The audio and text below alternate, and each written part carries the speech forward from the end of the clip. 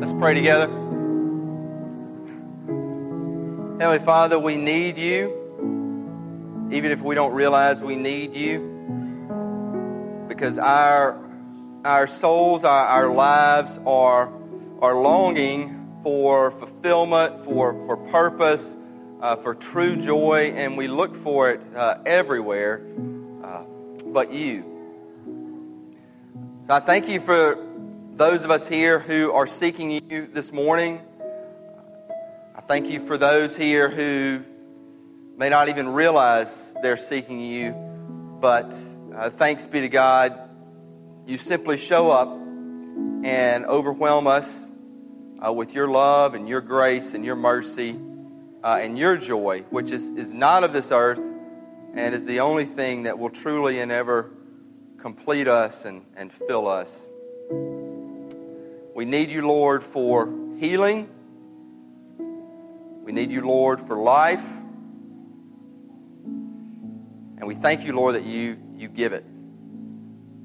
You give healing, you give life in by Jesus Christ. In His name we pray. Amen. Thank you all. You can have a seat. And you can turn in your Bibles to Philippians. So it'd be Paul's letter to the church in Philippi. It's towards the back of your Bible. Philippians 4, and I'm going to read verse 11 through 13 in just a bit. Before I do that, have you ever known somebody in life and you said, man, I want to be like them. I want what they have. I don't know if I can explain it or articulate it, but I want what they got. I want to be like them. This happened to me, and actually as a young man, he's not young anymore, but a man who had a hand in leading me to ministry, and I got to know him when I was in college. And I remember our first 2 years of college, and many of you know, and this is not a plug, but it was at Ole Miss, so you kind of know the scene there, okay? Not a plug. I'll give plugs, and you'll know when those occur. But they, first 2 years, I mean, rock star partier, just like really a brilliant dude. He was pre-med. He could ace pre-med classes, which I could not. I mean, I didn't even start pre-med. So he could ace those classes and, then party like a rock star. And, we were friends, but we were not that close. And then there was a time where we really didn't see each other. And I didn't know what was going on in his life. And then I got reacquainted with him our senior year. And I didn't know it, but a life change had happened to him where he had become a Christian. And he would even say, he's like, all those years, and he's from Greenwood, so I'm not going to name his name, from Greenwood. He is a doctor now. But he's from Greenwood, raised in the church, but he didn't think he became a Christian until his junior year in college, okay? So that's just a point I'll throw out. And so he was led to the Lord, and I got to know him, again, my senior year, and I was just a person I was blown away by. One, by his continual curiosity. He still wanted to know and learn more about the things of the Lord, the things of this world, science, being a physician who was a Christian. I was blown away by his kindness towards people, and I was still drinking, and I don't know if I'd call it partying like a rock star, but some might, okay. And I remember we would hang out, and some of his roommates were still there as well, and we were sitting up on their roof, okay, sitting on their roof, and drinking beer, and somebody said, so-and-so, I won't name his name, you're not going to get drunk tonight. And he said, I don't need to get drunk anymore. I got something so much better. I remember it like it was this morning, him saying that. And then, he, just to give you the rest of his life story, instead of going to med school, he just worked at a Christian youth camp for a couple years after college. And I'll never forget, like, other folks coming up to him, who are on the climb the ladder of success. Hey, man, what are you doing after college? Well, I'm working at such and such youth camp. It's kind of like that. They don't say it, but I thought you'd do something better with your life than that. I mean, same thing I get when I tell folks I was going to be a pastor. I mean, same deal. Now, then he did go to med school, and after med school, he decided to work 16 months in Swaziland, which is in Africa, to help HIV/AIDS relief, treat them. And now he is a practicing physician at Emory. Lynn and I talk. We don't stay in touch as much as we should. But what I admired about him most was his contentment that I saw in him. And it was most evident. I wasn't able to go to the funeral, but his sister, who was 3 years younger than us, so she would have been a junior in college when she passed away. Okay? His sister, his only sibling. And I heard about him at the funeral that he stood and gave a testimony saying something to the degree of, the Lord's hand is in this. This is his ultimate will because she knew him and loved him, and he is going to manifest his glory out of this. Something that, people were, I remember saying, just highly moved. It was very profound. And I was like, man, where do you get that? Where do you get that? And this is when I was 22, 23. Where do you get that? Contentment. If I had to ask y'all on a scale of 1 to 10, and you could not choose 5, okay? Not choose 5. Where would you be in terms of contentment? 1 being, I'm not content at all. 10 being, I'm just at peace, whatever. Where would you be? Just a question to keep in mind. We're doing this series on the 10 Commandments. We call it Follow, because the 10 Commandments is really all about following Jesus. And we have seen over this summer, through me and our other teachers, that it's hard to follow Jesus. But today, we're on what many call the hidden sin. It's not explicit. You don't see it at all. It's coveting. And coveting is the opposite of contentment. So let me just read, before Philippians, I know I told you to turn there, but let me read the commandment. And this is Exodus 20:17. It says, "You shall not covet your neighbor's house. You shall not covet your neighbor's wife, or his male servant, or his female servant, or his ox, or his donkey, or anything that is your neighbor's." Coveting is saying, I want that. I need that for life to be complete.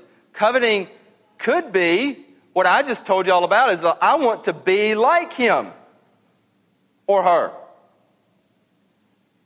Coveting is saying, I need this so I will have joy. I need that so my life will be complete and full. I need something someone else has, or I just need this object. That object can be a person, or a career, or toys. You can, pick your poison. And we think it will fulfill us, and many of us know and will continue to realize, because this is a hard, hidden sin, that it will not complete us or fulfillment. Contentment is the opposite, and it's really simple. Contentment is saying, I'm okay with who I am and what I have. Say that again.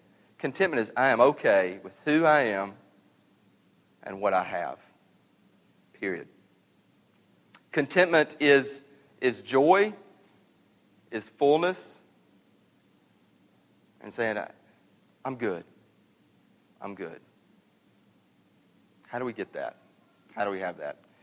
Paul talks about this, but before I read this verse in Philippians, I want to say a few things. Coveting, get this, and this is really a word kind of the Lord, I think, gave to me this week. We're in Honduras. I was thinking about this message. Coveting can rob a community or a church of revival. Like, what are you talking about there? Coveting can rob a church of revival. It could start easily with the pastor preacher. Let me give you an example. If what I am coveting over and over again is y'all's approval, and you know, I'll be honest, so I battle that, and if they're honest, all preachers do. But if that is my MO 24/7, it's going to rob me of messages and proclamations that the Lord puts on my heart. It's going to curtail the Holy Spirit, okay? So just give you a simple example. Talk about raise your hands. If I'm like, you know, I could stand here, eyes closed, so I'm not looking at y'all, raise a hand, you know, raise both hands. You know, I can let go, you know, begin to even feel viscerally something. I can say supernatural and not be worried if you think I'm a freak. I can not be concerned about trying to entertain. I can let go. I don't do that as often as I should because of coveting something of this world that'll rob a church of revival. Let me take the light off me and go to y'all. In worship, in a sermon, in community, coveting can rob a church of revival because y'all will be like, I'm feeling something, but if I respond, you know, I'll be weird, I'll be a freak, I'm not going to be cool. And I want people's approval, and I want people to think I'm okay, I'm normal. Robs church of revival. Going to Honduras, last little example here for us, can rob a church of revival. The devil works in all things, and we could say, I want that we had in Honduras, and yet we're here. And we're there for a week, and we got 51 weeks here. And we keep thinking, I wish I had that, but God's placed us here. It's why one of the devotions we had down there, I believe it may have been Brother Tabor, I don't know, or Brother Blair, or both of y'all were saying the same thing, shocker. But anyway, when y'all said that, you could be missionaries every day. I mean, news flash. We don't need Honduras to have the Spirit here, He's already here, and be missionaries on this corner to this city. We are impacted, influenced, empowered there, but we're also impacted, influenced, empowered here. It's everywhere. And so when we get into this, and it's a trap, well, I wish I had that, then it curtails work that the Lord wants done here. Coveting can erode revival. So, what does Paul say? How can we move from coveting to contentment? Philippians 4, verse 11 through 13. Oh, and by the way, Paul's writing this as he's in jail. As he's in jail right now. Verse 11, not that I am speaking of being in need, for I have learned in whatever situation I am to be content. I know how to be brought low, and I know how to abound. In any and every circumstance, I have learned the secret of facing plenty and hunger, abundance and need. I can do all things through Him who strengthens me. I want to highlight 4 words in this passage that I think can bring us, hopefully a little bit more, maybe completely, to contentment. The first one is learn. It's interesting that Paul uses learn. He doesn't say here, I've been changed, which he has, but he doesn't say, I have these emotions. He says, I have learned something. I've learned something. And this is a word that, and honestly, I didn't think I was even going to use the word learn. I had 3 S's. But anyway, the Lord said, throw in this learn. Because, see, we're saved in a moment. If you've been saved, it happens in a moment, in a second. It's not a gradual process.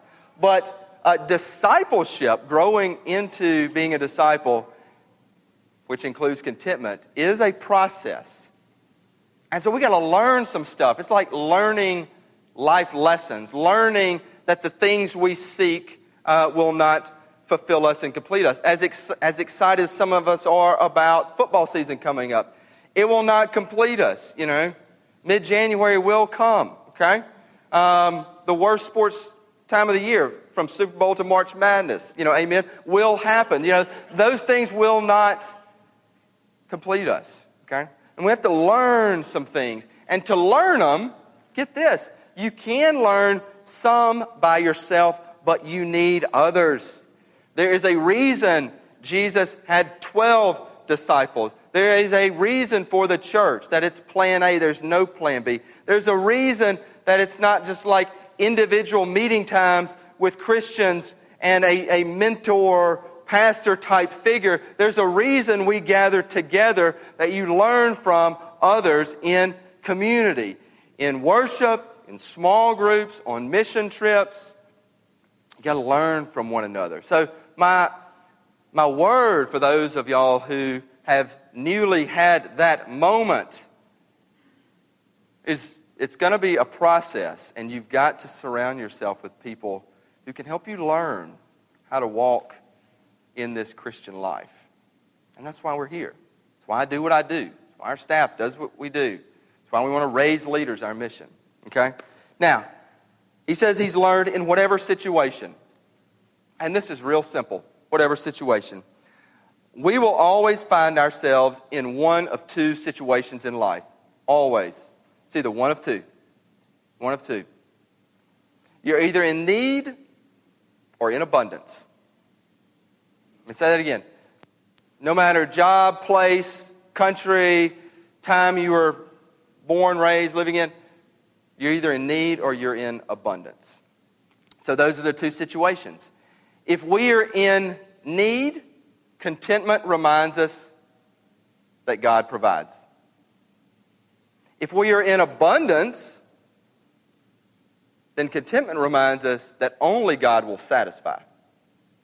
The abundance won't, ultimately.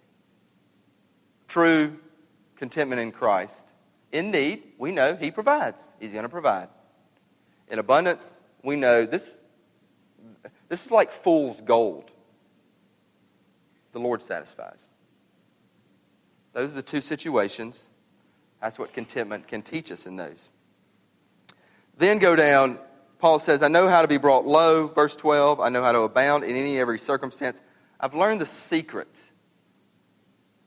The secret. This is something I could give a big amen to, that contentment, it's a secret. It's elusive. It is, I want to be content, but how is that person content? How do I get this? How do I have it? How do I find it? There's a secret. And I believe that, honestly, I believe this is the secret. Here it is. All the good things in life that we celebrate, that fulfill us, that we love, from family to kids, to good food, to good drink, to good sporting events, to hunting or fishing or whatever it is that's your deal, that's your gig that you love, to fulfillment in work, all the good things, like, man, that is good. That is an appetizer to the main course, which is God. Who created all those things? God. Who wants a relationship with you? God. Who plans an eternal destiny for us? God. And our real trap we fall into is we make those good things the ultimate things, and that is called idolatry.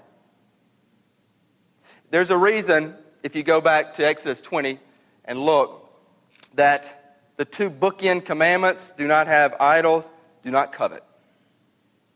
Because what we do is we make that really good thing the ultimate thing.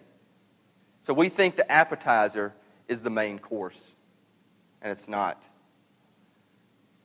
Whether you call it heaven being the main course, whether you call it a taste of heaven here in relationship with God, whether you call it the Holy Spirit and the power of God, just being in the presence of the Lord, which can happen moment by moment, day by day, in your quiet time, in a church, that's the main course. And it goes on into eternity, whether that is in heaven or heaven on earth when Jesus returns. And we think the good things here are like, that's it. That's the secret. That's the secret. Let's make God the end. And often we make Him the means to an end. We're like, hey, God, I want this, so can you get me that? And often it's a lot of our Christian relationship. We make God the means, not the end. Last thing, one of the most famous verses. It's a verse that's on my grandmother's tombstone. Love her. Philippians 4:13. I can do all things through Him who strengthens me. I can do all things through Him who strengthens me. Let me ask you a question. Do we live on our strength or His strength? We want to say His strength. Many of us, and I'll throw myself in here, okay? We live like practical atheists. I'm not an atheist. And I wouldn't say I'm an atheist. We live like one. What do you mean? We live on our own strength, and we live like this world is the end. We live on our strength, what we can do, what we can accomplish, what we can get done, whether by our gifts or by our Rolodex. And we really live like this world is the end. We really do. I battle that. Instead, need to live on His strength, and that this world is not the end. I want to read y'all something I came across in this preparation. It's by a Christian. It's not a pastor. It's actually by a lady who writes for the Wall Street Journal, named Peggy Noonan. I know some of us read her. She is a Christian, and she wrote this in 1992, though. Okay? It's very interesting. She writes, I think we have lost the old knowledge that happiness is overrated. That in a way, life is overrated. We have lost somehow a sense of mystery about us, our purpose, our meaning, our role. Our ancestors believed in two worlds and understood this to be the solitary, poor, nasty, brutish, and short one. We are the first generations of man that actually expected to find happiness here on earth. And our search for it has caused such unhappiness. The reason, if you do not believe in another, higher, greater world, if you believe only in this flat material world around you, if you only believe that this is your only chance at happiness, if that is what you believe, then you are not disappointed when the world does not give you a good measure of its riches. Instead, you are despairing. It's how many of us live. This world is the end. We know from Sunday school that there is another world, but we live for this world. And C.S. Lewis said it more simply than Miss Noonan. He just said, we're made for another world. Period. And so, as I said, raise your hands, raise your gaze, church, whether you're bellwether or not, raise your gaze that you are made from another world, that we will have everything and more than we can fathom in that world, and that we can have a taste, a slice of that world in this world, but we won't have it fully unless the Lord returns while we're still here. But we will have it. We will have it. We can be content in that. We can know our future because our future is clear. Our future is assured. There is no mystery to the future. Last story, and we're going to sing and take communion. How to have contentment. How to get contentment. We're going to sing it as well. One of my favorite hymns. Some of you know, because I've said this story before, and we'll say it, until I go to glory, at least a couple times a year. The backstory behind It Is Well. It's a powerful story. It's written by a man named Horatio Spafford. Interesting name, Horatio Spafford. He's in Chicago, did extremely well in business, in real estate, and then just about lost everything in the Great Chicago Fire of 1873. Lost it all. Did have 4 daughters and a son and a wife. Happy family. The son died, tragically. Then to get some rest, they planned a trip to Europe. But because of some business dealings, Horatio had to stay in Chicago. His wife and 4 daughters went ahead of him on a steamliner.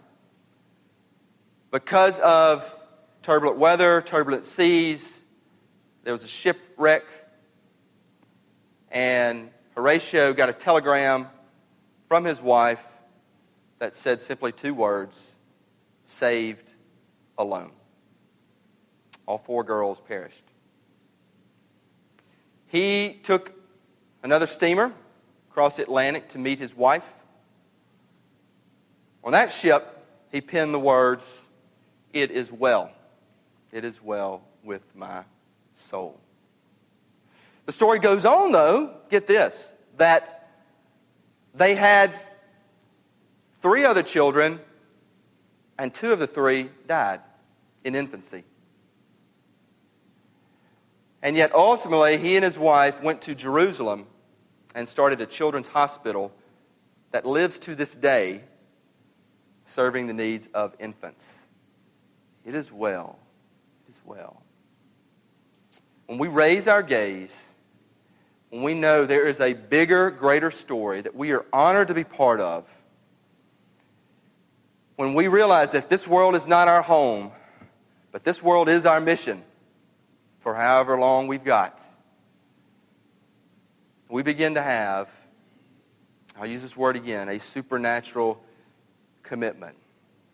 We begin to desire God's approval over man's approval. We begin to get this sense that I live for Jesus, not anybody else. And then I guarantee you, people will look to you and say, what do they have? And the Lord will use you in ways that we see, in ways we cannot, for His kingdom. And that is possible in a moment, in a life, in a church service. Now, let's pray. Dear Lord, thank you for your word. Thank you for what you promise. I thank you for the work that you are doing that we can see and that we do not see. Thank you for the faith of these people. I thank you for the love of Jesus that covers both our sins, covers our relationships, covers our illnesses, covers this world. May we rest in that strength right now, today, grow in it by a church family, and use us as you see fit for a world that is in need of people of contentment, people of Jesus. In His name we pray. Amen.